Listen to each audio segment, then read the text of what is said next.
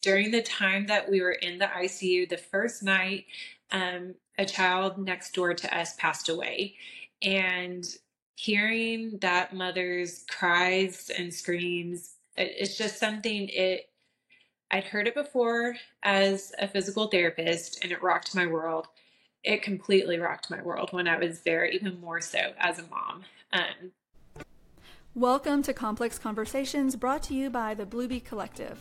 I'm your host, Chastity Short, and I'm so glad you're here.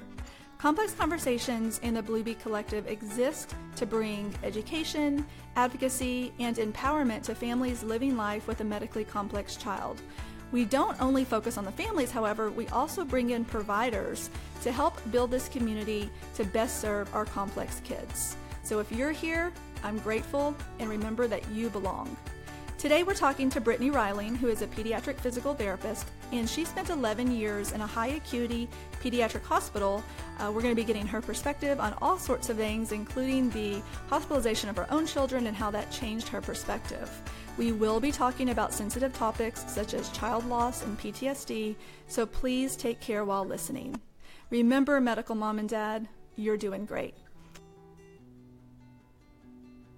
Welcome, Brittany. It's so nice to have you on.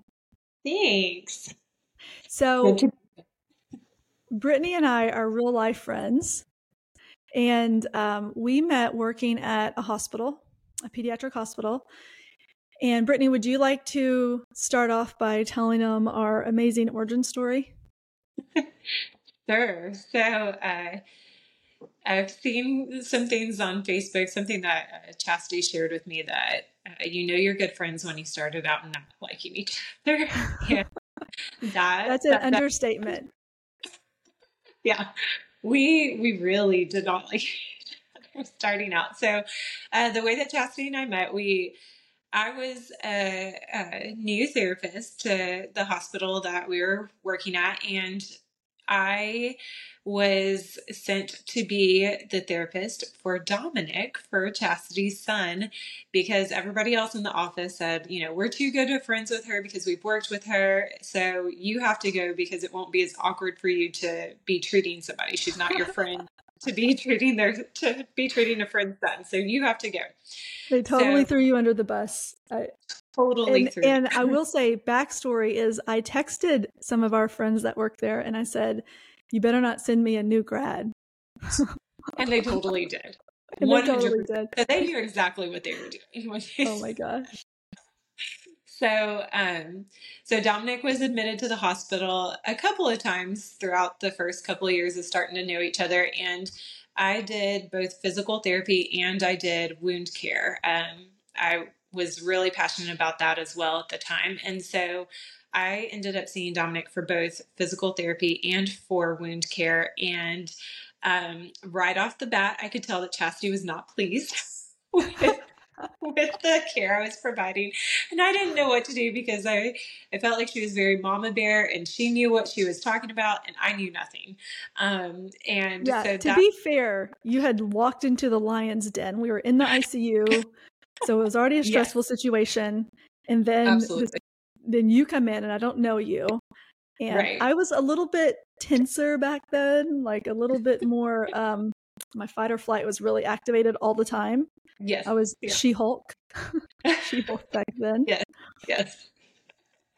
Yeah. And I remember Mike at one point was in the room with Dominic and kind of apologized, was like, I'm sorry if she seems a little, I don't know if he said aggressive or whatever, but you're good kind of thing. Oh my gosh. I'm sorry. Yeah. So I remember you coming in and you had a little mat on the floor and a blanket and you put them down there and you were starting to do stuff with them. And I was like, oh, that's not how you do it. Move. So then I made you move and I started doing therapy and you're just like, okay, why am I here? This is so awkward. And then you went back to the office and gave everyone a piece of your mind. Yep. And then they continued to send me there. And later on it became because I ended up becoming certified in wound care. And so I was kind of like the guru in that realm on the team. So with our more complex kids, I was the person. I mean, that was my wheelhouse. That's where, where my passion lied at the time. And so I would get sent more often for those more complex kids. And so then I ended up seeing you for that too. And it was just an interesting time. And then I remember. Wait a minute. Were we friends then? No, we were not friends. We were not friends at that point. You clearly And remember. so I remember then you hadn't been working at that point and you were coming back to work, and everybody in the office was ecstatic except for me. Like, I could not understand why everybody was so excited that Chastity was coming back to work with us.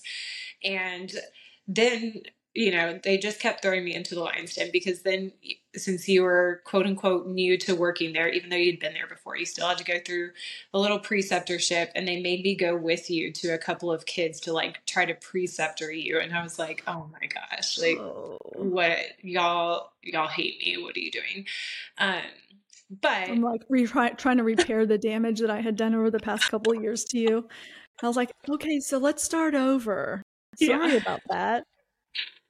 So then very quickly, once you started working with us again, I saw your true personality, and you started to share your story about you and Dominic, and we were fast friends after that. And now, I mean, I think it's safe to say that like we would call each other one of our best friends, like within our little group of people. So, right. Yeah. Right. So it's funny how it all comes full circle. And now we've gone to New York together. We've traveled together. We did. Yeah, I never thought I would go to New York, and you called me. So I want to preface by saying I'm having you on because this is conversations about kiddos who are medically complex. It's a mouthful. But I also want to get providers' perspectives. And so you've worked in acute care, high acuity hospital for years and years. Yes. With complex medical kiddos. And so I'm having you on for your perspective, and also you're super fun to talk to. But okay, that being said, you texted me in May, I think, and you were like, want to go to New York? I was like, I can't go to New York. And then like I slept on it, and the next morning I was like, yeah, I want to go to New York. So we went and got this certification. I can't go to New York. What was I thinking? I know, yeah. We kept trading, and then we're like, let's do it. And so these two country bumpkins in New York City. That was, I still can't believe that was real. I know. It's crazy looking back. Like, it is. I feel like some people are like, yeah, like I travel by myself all the time. Yeah. But no, I don't do that. And I have traveled by myself before, but to places like Bozeman, Montana, where it's not a lot of people and it's easy to navigate, not New York City, where we were stuck trying to figure out this whole transit system that I'm sure if you live there, it's nothing, but to us, it was super complicated. And I mean, we don't even hardly have public transportation where we are because it's so spread out. And so getting there, and they're like, here's your 15 steps to get to your Airbnb. And then we ended up under some bridge in the middle of New York City, like the actual real city. And we were standing there like total sitting ducks. And what was the lady's name who came up? Frances. We start calling her St. Francis. She came up and she was like, do you girls need help? And we're like, yes. So she's like, y'all need to get in a cab. You need to stop this mess going on subways and get in a cab and pay for the cab. We're like, okay. She held us a cab. So she missed her bus because of us. She did. St. Francis, if you're out there listening to us, we'll always remember you. You saved our lives. Yes. Oh, man. Yeah. Oh, my gosh. Quite the experience. But it was so fun, and we learned so much, and it was it'll be a forever memory for us. It was great. Jumped in head first. Like, let's just go to New York City. Let's just start at the top. How about that? Let's do it. Okay, so tell me how long you've worked in acute care with medically complex kids. So I was in the hospital for 10 and a half years. That was kind of what Chastity alluded to. That was my very first job of PT school, was working at a children's hospital. And, I forgot to say, you're a PT, right? Yes, I'm a physical therapist, so right after grad school, that's where I went. And since then, you've worked in outpatient, in home health. Yes, I had a little stint, 6-month stint in outpatient. And after I was like finally getting in my groove there, my husband found out all of a sudden that we were moving for his job. And so we moved to New Braunfels, Texas, so Hill Country area. And now I've been doing home health out here. Awesome. So I've seen the whole gamut of the pediatric physical therapy world. Yeah, it's great. You have the experience, you have the full picture experience of doing that. And some of the sickest kiddos, because where we worked was we got the sickest of the sickest kids. They would be flown in from all over the world, really. I mean, we were seeing kids from different countries coming in for specialty surgeries. And so I wanted to get your perspective as a provider working with families that I'm talking to with kiddos that have complex medical needs or special needs. Just your perspective, because I feel like when you're admitted, it's easy to see all the faults and like this went wrong and this went wrong and this person didn't quite understand. So I wanted to bring you on and have your perspective of what's it like to work in a very high acuity, extremely busy place like that, and kind of have your view of it. Yeah. So I think kind of starting out what I walked into each day. So as a physical therapist in the acute setting, it's very different from home health and outpatient. In outpatient and home health, for the most part, I've got 10 kids today that I'm going to see. I've got 5 kids. I've got a meeting at this time, whatever. And there's some variability in that. Every once in a while, you try to squeeze a kid in, but for the most part, what your day is going to look like.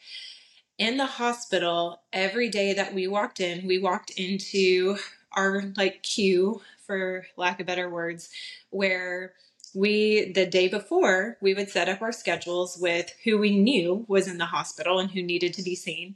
And then you would walk in the next morning, and some of the times you would walk in and there would have been 2 new kids that got admitted to the hospital that needed physical therapy. Other days you'd walk in and there would be 20 more kids that had been admitted that needed physical therapy. So more often than not, you were walking into a pretty, significant list of new kids, and those kids keep coming throughout the day. A doctor meets a kid for the first time in the morning that had just been admitted overnight and realize they need physical therapy. They put in the order. So now it's, you started your list with however many kids, 30 kids. And now it's up to 32 for your team. And 32 would be a really low number actually. But nonetheless, you get my point. So you walk in and immediately your stress hormones kick in. Even if you're used to that environment. I mean, I worked there for 10.5 years and still, the day that I left, I walked in and there were all these kids that we weren't expecting. Your stress hormone immediately goes up. You're trying to figure out, okay, I had space for this number of kids. Now I have to go through and prioritize because I can't. Some of the times you literally could not. There was not enough time in the day to see all of the kids. So you had to go through and prioritize. Okay, this kid is discharging today, so I have to see them. This kid needs to be seen immediately before or immediately after surgery. When is their surgery? I've got to figure that out. You go to try to see a kid and respiratory therapy's in there, or all of a sudden, they just, their oxygen saturations just plummeted, and now they're having to have an increase in oxygen supply. And so now you can't see that kid. So you're constantly on your toes. You have no idea what your day is going to look like. Even if you plan it out as best as you can, it's going to change. So you have to be very flexible.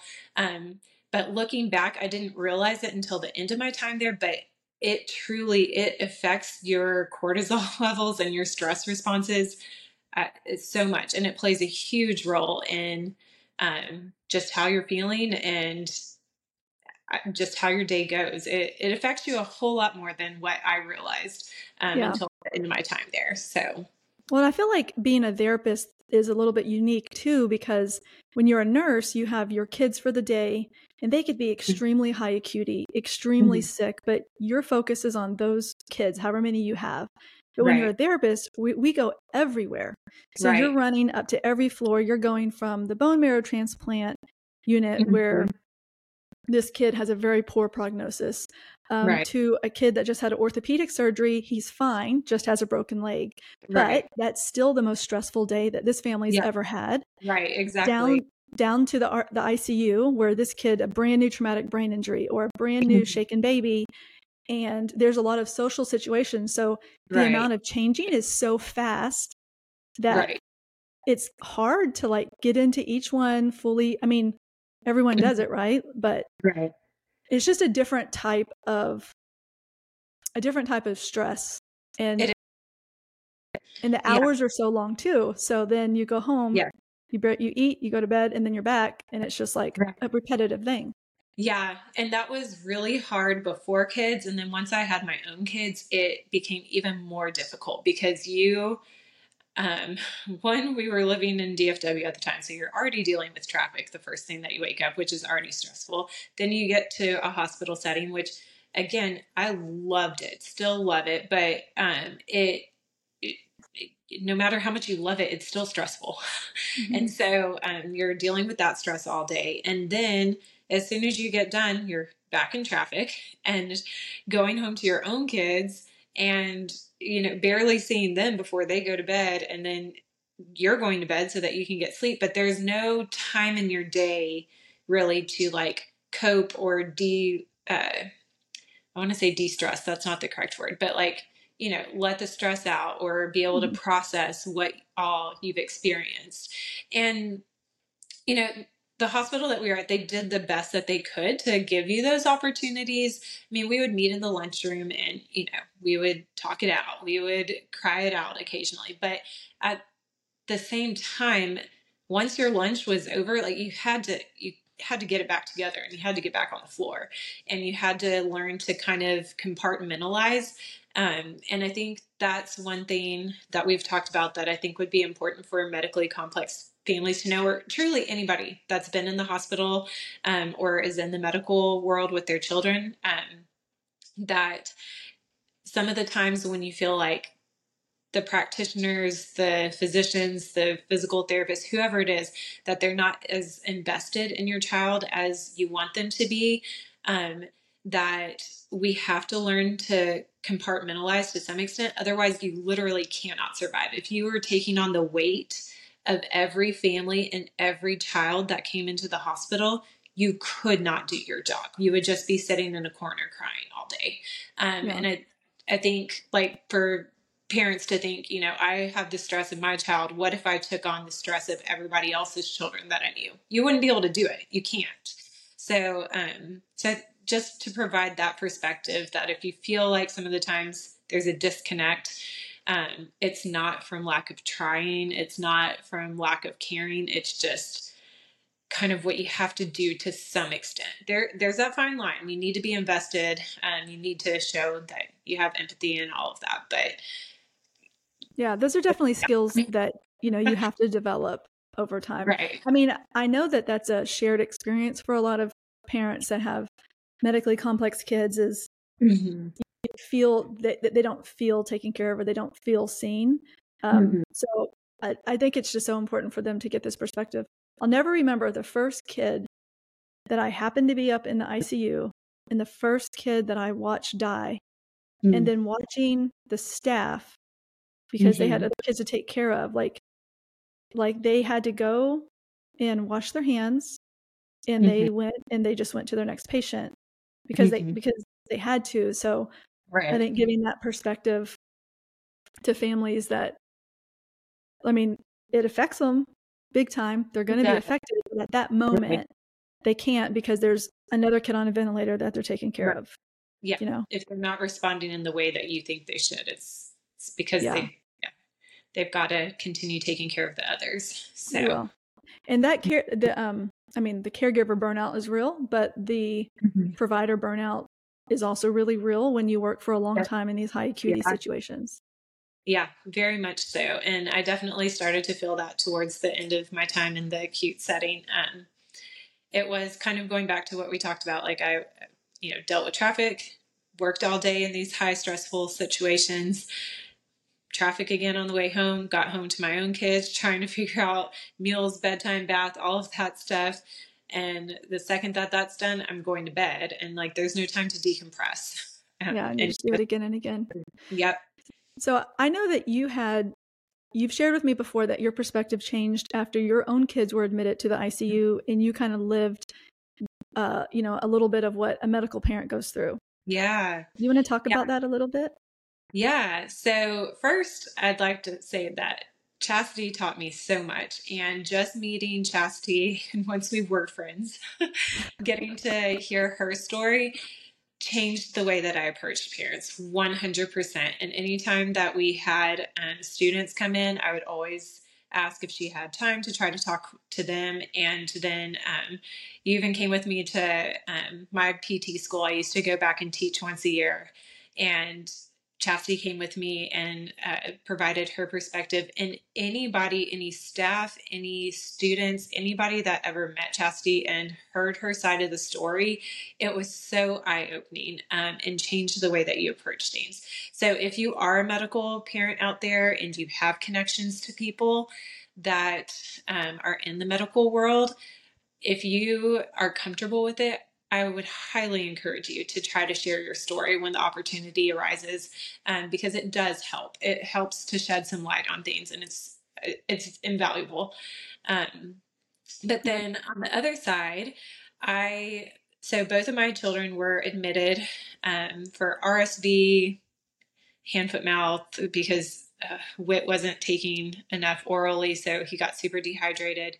And one more thing, I can't remember. But so we've had 3 or 4 different hospitalizations between my kids, and my daughter was actually admitted to the ICU when she had RSV. She, for the medical parents, they'll understand that she was placed on high flow oxygen. So we were in the ICU for a few days with that, and it did completely change my world. Being in the ICU where it's just curtains separating you for walls, you hear everything. You hear everything that the nurses are saying. You hear everything that's going on with other families. You aren't getting sleep. You're trying to comfort your child. You're at the same time, though, like, every once in a while, you are trying to get sleep because you know that you're supposed to be taking care of yourself. But how are you supposed to sleep in the ICU on the couches and when your kid is, connected to all these different things, and you can hear everything going on around you? So it was very eye-opening to me. During the time that we were in the ICU, the first night, a child next door to us passed away. And hearing that mother's cries and screams, it's just something, I'd heard it before as a physical therapist, and it rocked my world. It completely rocked my world when I was there, even more so as a mom. Because you weren't there at work. You were there. Right. You were in a vulnerable position. Right. Very vulnerable position with my daughter, also very sick. And just, I knew that she was going to be okay with the way that she was presenting, but still, you think, like, that could have been my kid. Like, that could have been my kid. That could have been me. And so that definitely, Chastity has helped me to realize that definitely gave me a little PTSD with certain things that I experienced, and it would come up later in life in different scenarios. But yeah, that completely changed my world. And from then on, as a therapist, some of the times you would go in and it'd be 11 o'clock in the morning, 1 o'clock in the afternoon, and a parent's still sleeping on the couch. And you're like, come on, like, let's wake up. I need to talk to you about your kid. Like, what's going on? Oh, I know what's going on. You didn't sleep at all last night. Mm-hmm. A nurse was in here every hour checking on your kid. There were beeps going on. You were hearing the mother next door who just lost their child. You haven't eaten, and you haven't slept. You haven't just gotten out of this fluorescent light setting in the past 48 hours. So, and when we were admitted with my daughter, the nurses were the first to learn it, but I was pregnant with our son and was having a very, very hard first trimester. I was sick all of the time. And so I had to end up telling the nurses, I was like, just so you know, when I'm running to the bathroom to puke, I'm not sick. It's not that I'm pregnant. So, perfect timing. that was just another thing. And you never, like, after that, I would walk into parents' rooms some of the times and be like, oh my gosh, like, what if she's pregnant? What if they just, filed bankruptcy? What if they just lost a grandparent? You don't know what's going on behind the scenes. And so, I think being pregnant in that moment also helped me to realize and recognize, like, there's a lot more going on than what I'm seeing right now in this room. I have no idea what's going on at home. Like, life is still happening. And so I would have parents apologize to me that, like, I need to take this phone call or I need to step out so that I can go do this during our physical therapy sessions. And it's like, you know what? I understand your life hasn't stopped. I get that. It's still going, even though you were stuck here.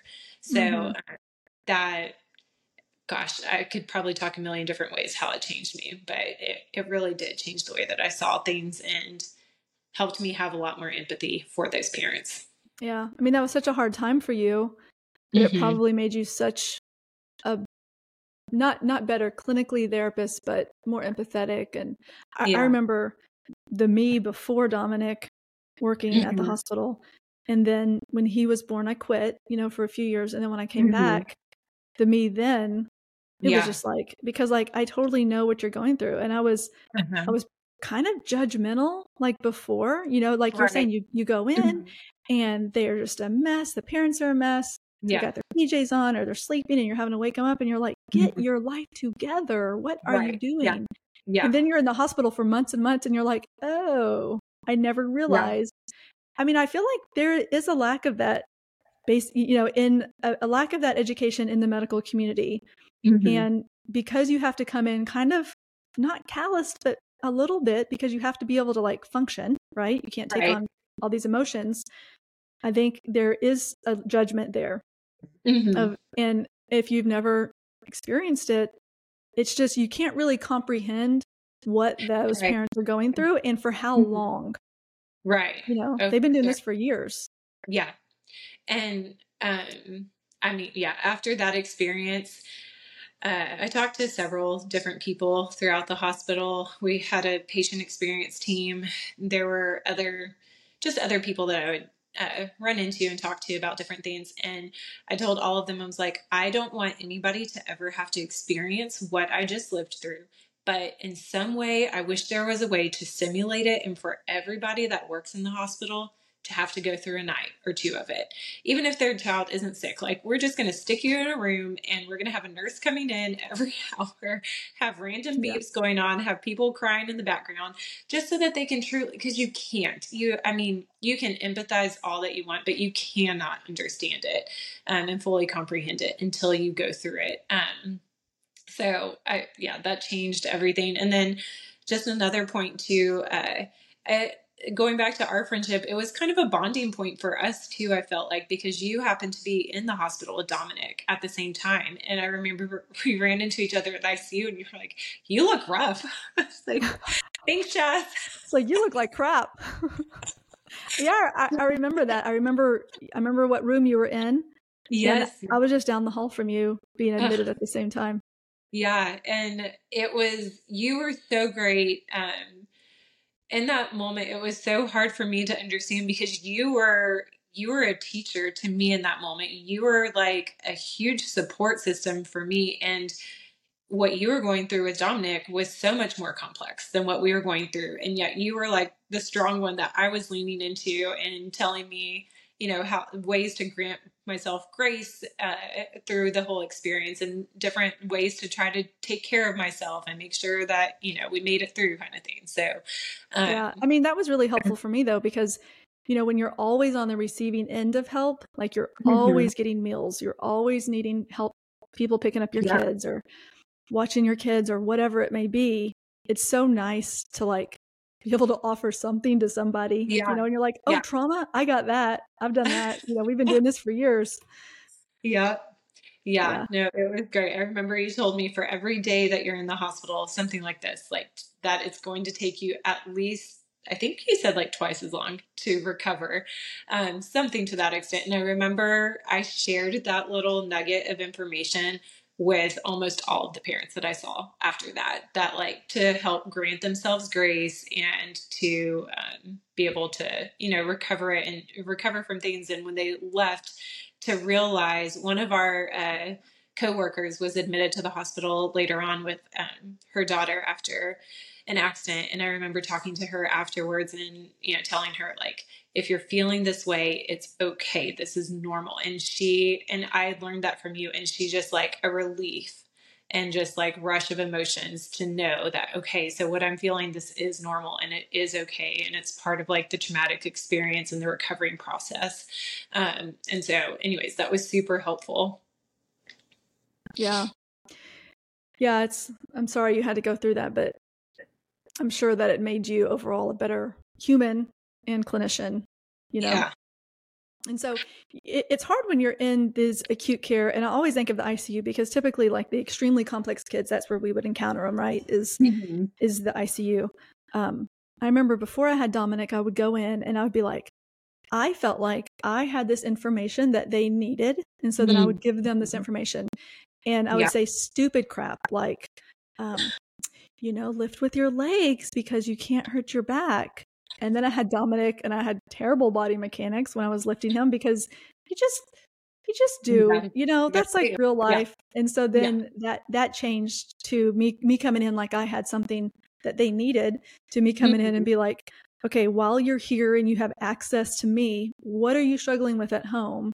Right. How can I help you? You're here anyway. I'm going to be coming anyway. So let's like problem solve. Are you having trouble lifting? Are you having trouble, whatever it is? It just totally changes the way that you interact with the families. And for sure. And I remember you for really that perspective. And I mean, exactly what you said, like how it changed the way that I approached families for sure. And I know I didn't do it perfect every time, but I tried my best to do, what you're saying. Like, I'm here. I mean, what can I do for you? So yeah, it's a big difference, especially when you're a seasoned medical parent and you're in the hospital a lot and you get these new, very young providers, whether they're nurses or whatever. And they just haven't lived a lot of life yet, everything's kind of probably gone fine for them. Anyway, it means a lot. It means a lot to a lot of people. It does. Now, you worked in the hospital during COVID. And so can you talk a little bit about, I don't know, just kind of the trauma that the employees went through during that like really stressful time and how y'all coped with it, how you dealt with it? Because even though it's different for medical parents, a lot of medical parents went through a lot of trauma too, because, if my kid gets this might be the thing that does it. And a lot of people had a lot of fear. Their kids were kind of kept home for a really, really long time. So I'd like to hear your perspective of being in the hospital and how you and the team kind of coped with everything. Because at that point, Dominic died right. His funeral was the day everything shut down. Yes, it was. That. All of us, like, I will never forget that. I will never forget being at his funeral, getting in the car, and our good friend Lydia getting a phone call on the way back to work. A group of us had all gone to the funeral and we were headed back to work, and her getting a phone call from her husband saying, like, the schools are shutting down, everything's closing. What are we going to do next week? Da, da, da. And then, that weekend, literally the world shut down. It was crazy. I always saw that as such a grace to be able to, like, to have everything timed out just perfectly, like he had died a week before. It took a week to have the funeral. And then within hours, the world shut down. So I wasn't, obviously I didn't go back to work at that point. Sure. So I didn't live that with you guys. Yeah. What a crazy time. It was just, gosh, hope it never happens anything like that again. And I will do my best to like explain things without providing too much of my different like opinions about things. But, during that time, I mean, nobody knew what was going on. I was pregnant. And I was thrilled because I was later on in my pregnancy. I was I can't remember if I was in the third trimester already or definitely second trimester when the world shut down. And so I was thinking like, man, I'm good because like my baby's already, grown so much inside of me. We're safe. We're good. And then the world came, everybody in the medical community freaked out. And they're like, no, actually, you're the ones that we're worried about the most, because if you get sick during this later part of your pregnancy and you're put on a ventilator when you're supposed to be delivering the baby, like, what does that look like? Um, it was so crazy.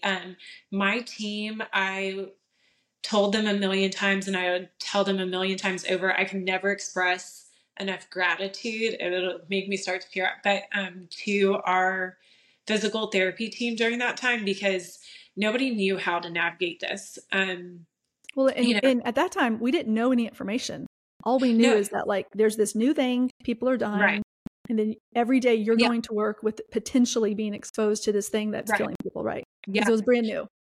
Oh, it was brand new. And it was mind boggling to us too when it came out, because it was like COVID. It's like, the world shutting down because of it. And we're like, we've been seeing kids with COVID since we started at the hospital. COVID's been around forever. What are you talking about?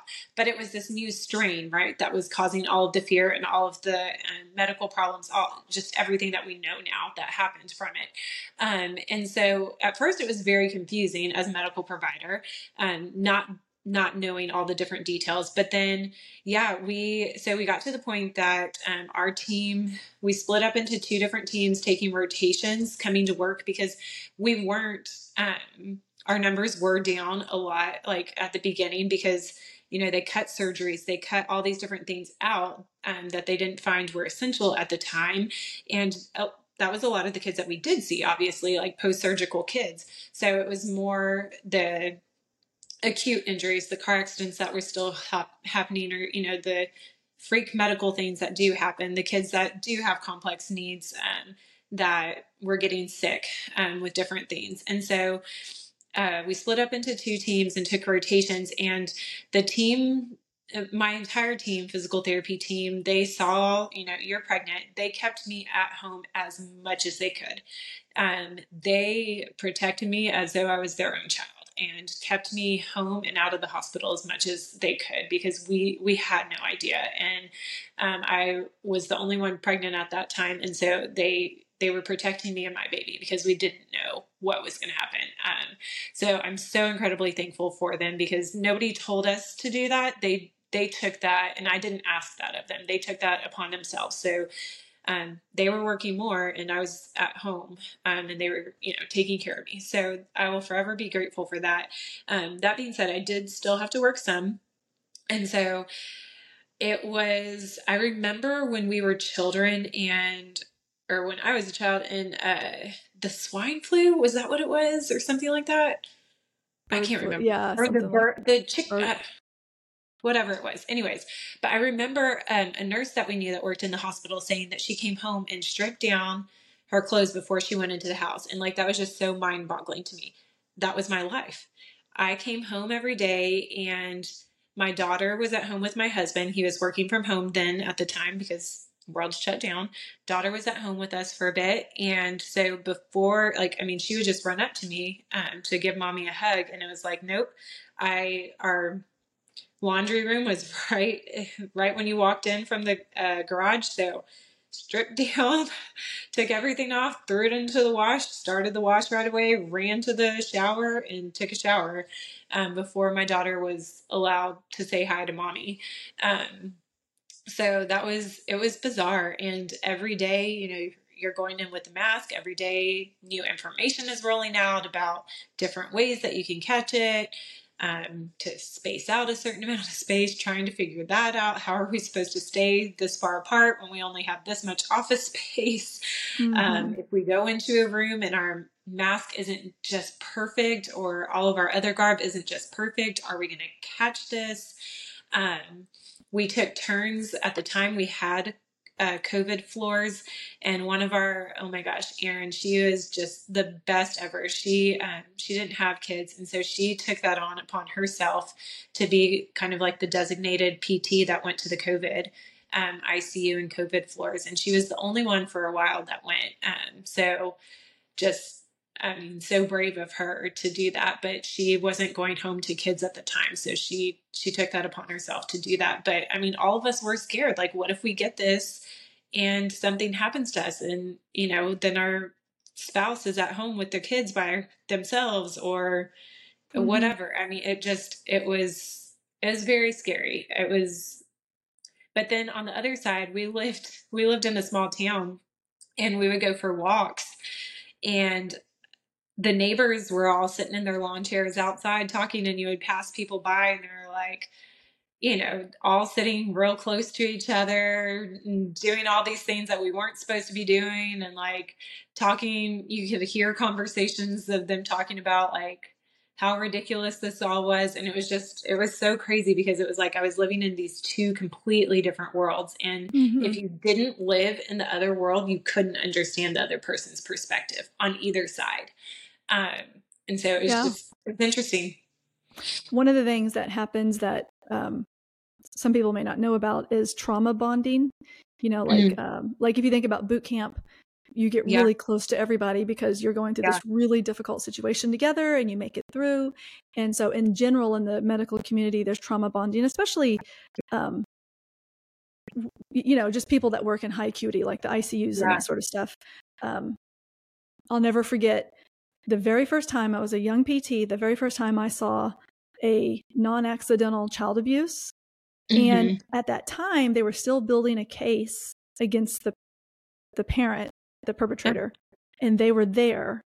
And just like that, those little things like sear in your mind. Yeah. Like I'll never, ever, ever forget that kid and that situation. Yeah. And, but it was like this. And then, we would leave. And I mean, that was the most traumatic thing that I think I had ever seen. Because this kid was profoundly disabled from this abuse. And so experiencing for the first time that kind of trauma bond. So I'm sure that this whole thing that you guys going through, brand new, you didn't know what was happening. I'm sure that affected the dynamics of your team too. Oh, for sure. Yeah. I hadn't heard of that until you said that, but that, I mean, 100% like trauma bond for sure. I mean, and yeah, I mean, for the rest of our lives, like in 40 years, none of us could speak and we could all come back together. And yeah, I mean, we would be bonded forever and have that connection and all that we lived through and grew through. I mean, it's crazy to think about, but that's accurate. Yeah. I was talking to another medical mom, and we were talking about, I was telling her the story about us being in the ICU one day. And this is one of the first times that Dominic was like so sick where we didn't know if he was going to make it. And it was in the middle of the night. I wasn't sleeping. So I was just up. Everything was quiet, and I heard these nurses outside and one was looking through a magazine. And they were talking about this date and they were just like giggling and laughing and having the best time and being like so angry. I was like, my effing kid is dying and you're out here talking about a date. And it took me a long time to realize, and I guess I want to relate this experience for other people who have had these experiences, because almost every medical parent who's in the hospital has, but you need your providers to be on it, right? Like, I'm not saying you should be outside of a dying kid's room chatting and laughing about a date. I still don't think that's appropriate. I mean, if you're in an ICU without walls, like you do need to watch what you're saying. For sure. But at the same time, like, you don't want your doctor to be, when he's coming over to you, be all emotional because he just saw this other horrible thing. So like there's this compartmentalization that has to happen. And in the ICU, like it's just bad case after bad case after bad case. Right. And when your doctor gets to you, you need him to be on his or her to be on their game to be able to deal with it, or your nurse, or you don't want them messing up a medicine because they're all upset. And so it's just this kind of compartmentalization or disassociation. And then the trauma bonding happens when you can go into the break room and talk about it, Yeah. And so like you two have lived this experience, but then you need to put it back in its drawer and then move on with your day. Right. No, for sure. You definitely have to be able to do that. And then it was interesting to me, and I know this isn't the case for everybody, but one of the families that I got closer to that was in the bone marrow transplant unit for a while, I always felt like I couldn't talk about my family and what I was doing and stuff like that because who am I to come and tell you how we just had the best birthday party this weekend or we went to the pumpkin patch or whatever it was when you've been in the hospital with your son in the bone marrow transplant unit. I mean, one of the places that nobody ever wants to be. I mean, it's a half step above being in the ICU. You never know day to day what's going to happen if your child's going to make it if you're back there. But I felt like I couldn't talk about those things. And eventually, as I got closer and closer with the dad, the mom was working at the time, so she wasn't around as much. Dad was able to work remotely, so he was there more. He finally was like, I want to hear about it because it normalizes this for me. You coming in and not talking about it makes it feel like it just makes you feel not as approachable kind of thing. Like you're helping me to kind of normalize my life and like that this, I don't know, it brought a little comfort to him. And I know not everybody is going to have that same opinion. Everybody's experience is different, but for him, it was what he needed. So I guess just for the providers out there and for the parents, maybe to kind of, if you're on one side or the other, and it depends on probably where you are in your life and what's going on with your child. But if you want people to talk a little bit more, like, you could share that. And then for the providers out there, just to try to be better about feeling families out. And when it's, time to zip your lips and not talk about those things. But then when other families that maybe are there for a really long time need that because it makes them feel like, they're catching up with friends or whatever. It makes it feel a little bit better for them. Yeah, absolutely. Yeah. I mean, I think that what you did with that family was so good and so important. And I think there's a big difference between coming in and being like, I know what you're going through. Well, even though my son was in the ICU for months, I mean, probably more than a year of his life was spent in the ICU. Yeah. I still don't know what the other family's going through because their experience is unique. But at the same time, like I was just talking with a different medical mom, and her daughter has spent almost this whole past year in the hospital, like in and out, but just in all the time. And she was saying that she really doesn't have any friends and that the only people she would consider friends were employees of the hospital that her daughter was at. And I could totally relate to that. Like you can have these deep conversations, and not that every time you go to work or not every provider that walks in, right, you want to form this deep bond with. But other people that don't have they don't even know what it's like in an ICU. Right. You know what I mean? And like, even though maybe your kid hasn't been in it, and you're a nurse or therapist or provider, you know what it's like because you're there every day. I think that can provide so much just like mental escape and help. And I mean, I loved it. I loved, I feel like I became good friends with a lot of my people that came in and providers. And I mean, the janitors, they'd come in twice a day to change the trash. And I loved when they came in, just like, oh, it's another human to talk to. And like, they're so nice and they're so happy to be there. I'm so glad that you said that. I want to share one of our stories that we had because being in the hospital, it does just completely change your perspective. And it's like you say that everybody that works there, like you all play such an important role, like leadership can build you up, that like hoo rah rah, like you all play a role and whatever. But sometimes it's hard to really feel that. But we had the same exact experience that the people, I can remember the room that we were in and the housekeeper that would come in to help to clean, and she played peekaboo with our son. She would like hide behind the little bathroom door and pop out and play peekaboo, and it took just an extra minute or two out of her day, but she did that, and it was the first time that I saw my son smile during the time that we were in the hospital, and it lit his face up. It like made me know that everything was going to be okay. And when she left our room that morning, she said, I'm going to come back and check on you before we leave. And sure enough, she did. She came back.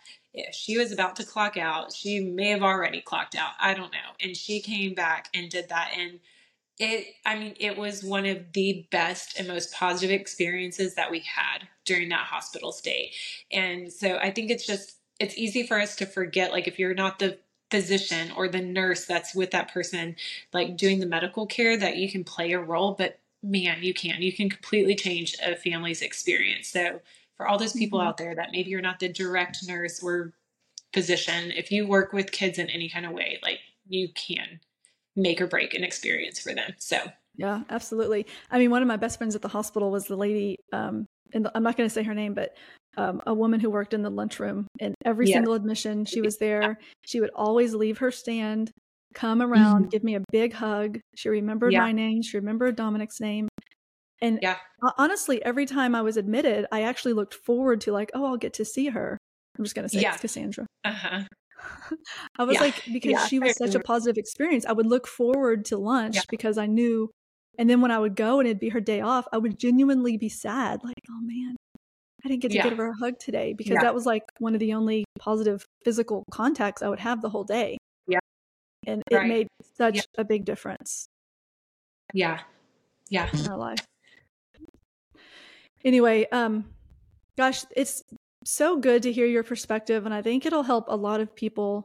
Especially, it's easy. Well, maybe this is just me, but because I'm choleric, but it's easy to become like kind of hardened and frustrated with the system, and you're just so tired. And I think it's really good to hear your perspective of working for so long in this high-level hospital and kind of what it's like for you. I just think we need these conversations because it's going to help you to understand, or not you, but it'll help providers to understand families, and it'll help families and caregivers to understand the providers. So thank you so much for being on. Is there anything you want to say at the end? Any last words or anything? No, I'm thankful for you doing this, because people do need this. And I feel like truly, if there was more opportunities for things like this, I feel like it would help to prevent some of that burnout from the hospital side.